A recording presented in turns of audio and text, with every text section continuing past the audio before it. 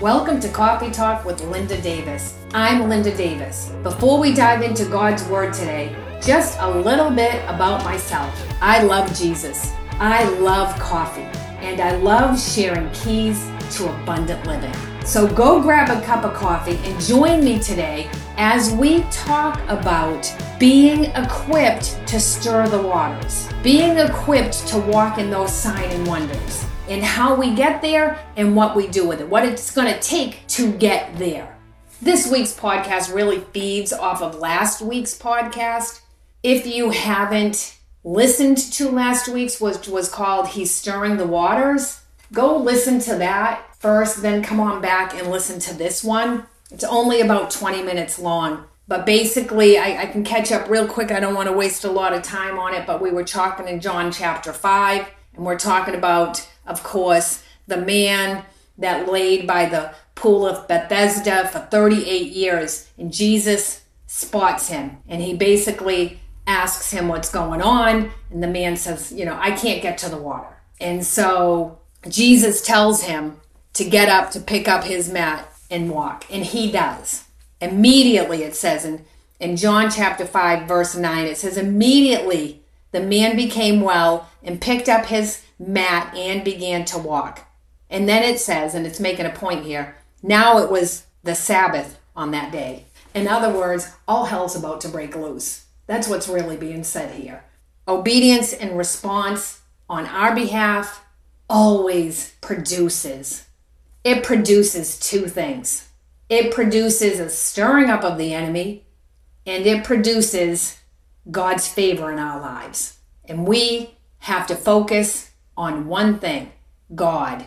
We can't get distracted by the stirring up of the enemy. We cannot concern ourselves with that. If we do, we'll be distracted and we will not accomplish all that God desired to accomplish through us by bringing us to a place of whatever healing that He's brought us to.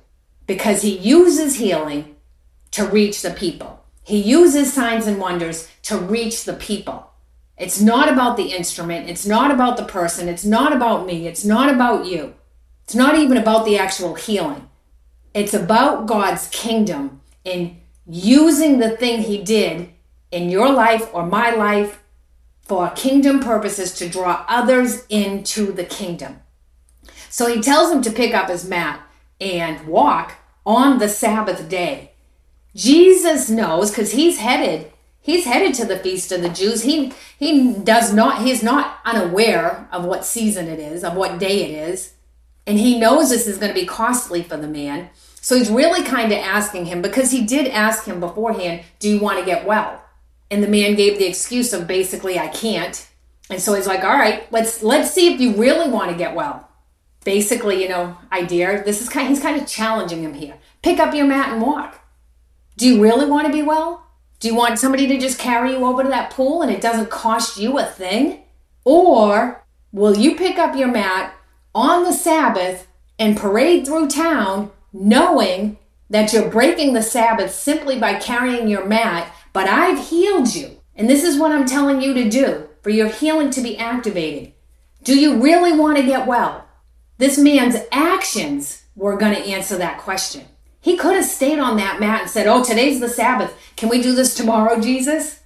He didn't. He was so desperate after 38 years of suffering. He had been laying by the pool for 38 years. Now, whether somebody put him there every morning or not, we don't know. Somebody certainly did not put him in the water. That we know. So 38 years this man had been laying there. He was done.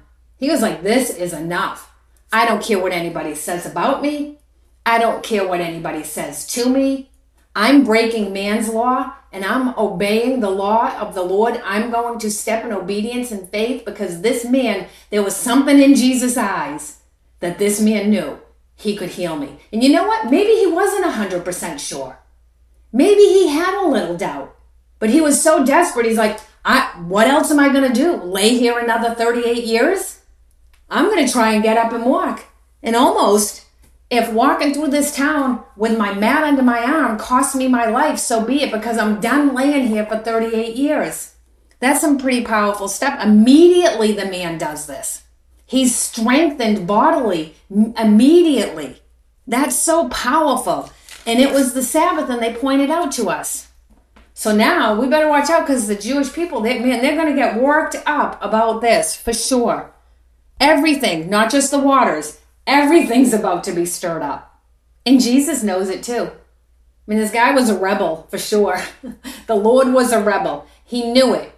And his thing was to stir it up and to show the religious, you're being religious. You're not being relational. You don't care that these people are sick. They actually get more worked up about the fact that the man was healed on the Sabbath than they do about the fact that this man was miraculously healed after 38 years. That's so powerful. I mean, Jesus is like, you know what? We can make some accommodation here. Like, it's okay to break, and there's the other example about, on the Sabbath, if you had 99 sheep, wouldn't you go get the one lost sheep, even though it's the Sabbath? So there's that whole thing, that too. But basically, Jesus is overruling the law that Joshua gave, right? He's overruling the law that man had made.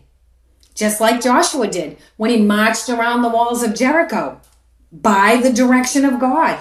Same thing as that. That was on the Sabbath. Same thing with this man carrying his bed. He's carrying it in obedience, even though it's on the Sabbath. He's breaking one law to obey God's law. Through this faith and obedience, he's going to carry his bed publicly, basically. And he's making the proclamation that he has been healed and made whole. And Jesus just doesn't want people to know this. Jesus wants to stir up the religious. And he knows it's going to happen. He knows that through the man obeying him and picking up the mat and walking on the Sabbath, it was going to be costly to him. This healing was going to cost him something. He could not get up physically and get himself to the pool of Bethesda, but what he could do was he could obey the voice of the Lord, and that's what he does do. Then what happens? So here we go. The Jews begin to quarrel with the man, right, for carrying his bed on the Sabbath, telling him it's not lawful. And, everybody knew everybody's business, so they all knew that this man had been lame for 38 years. They knew this. And in verse 10 of John chapter 5, it says, "So the Jews were saying to the man who was cured, 'It is the Sabbath, and it is not permissible for you to carry your pallet,'" like your bed. Hey, wow, you're healed. That's amazing. What happened? That's got to be the power of God.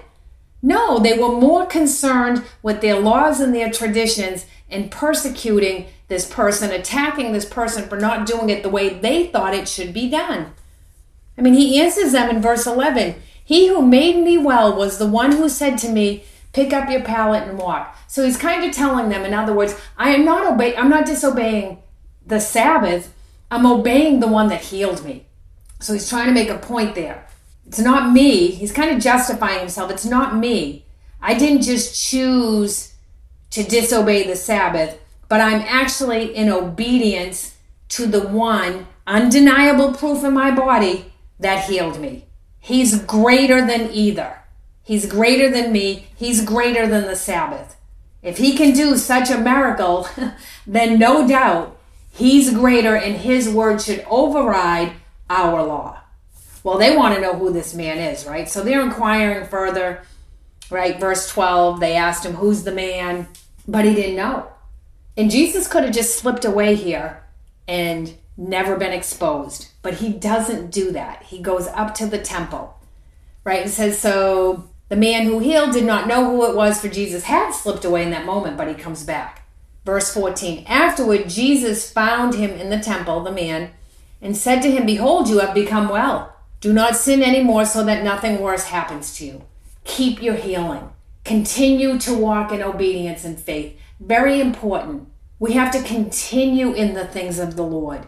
It's not a one moment, one time thing, and then all's well in our lives and we can do whatever we desire to do. It's a lifestyle and a lifetime of walking in obedience and keeping our faith stirred up.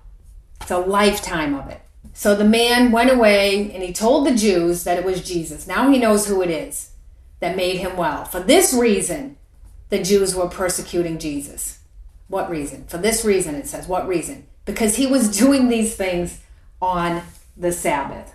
Okay?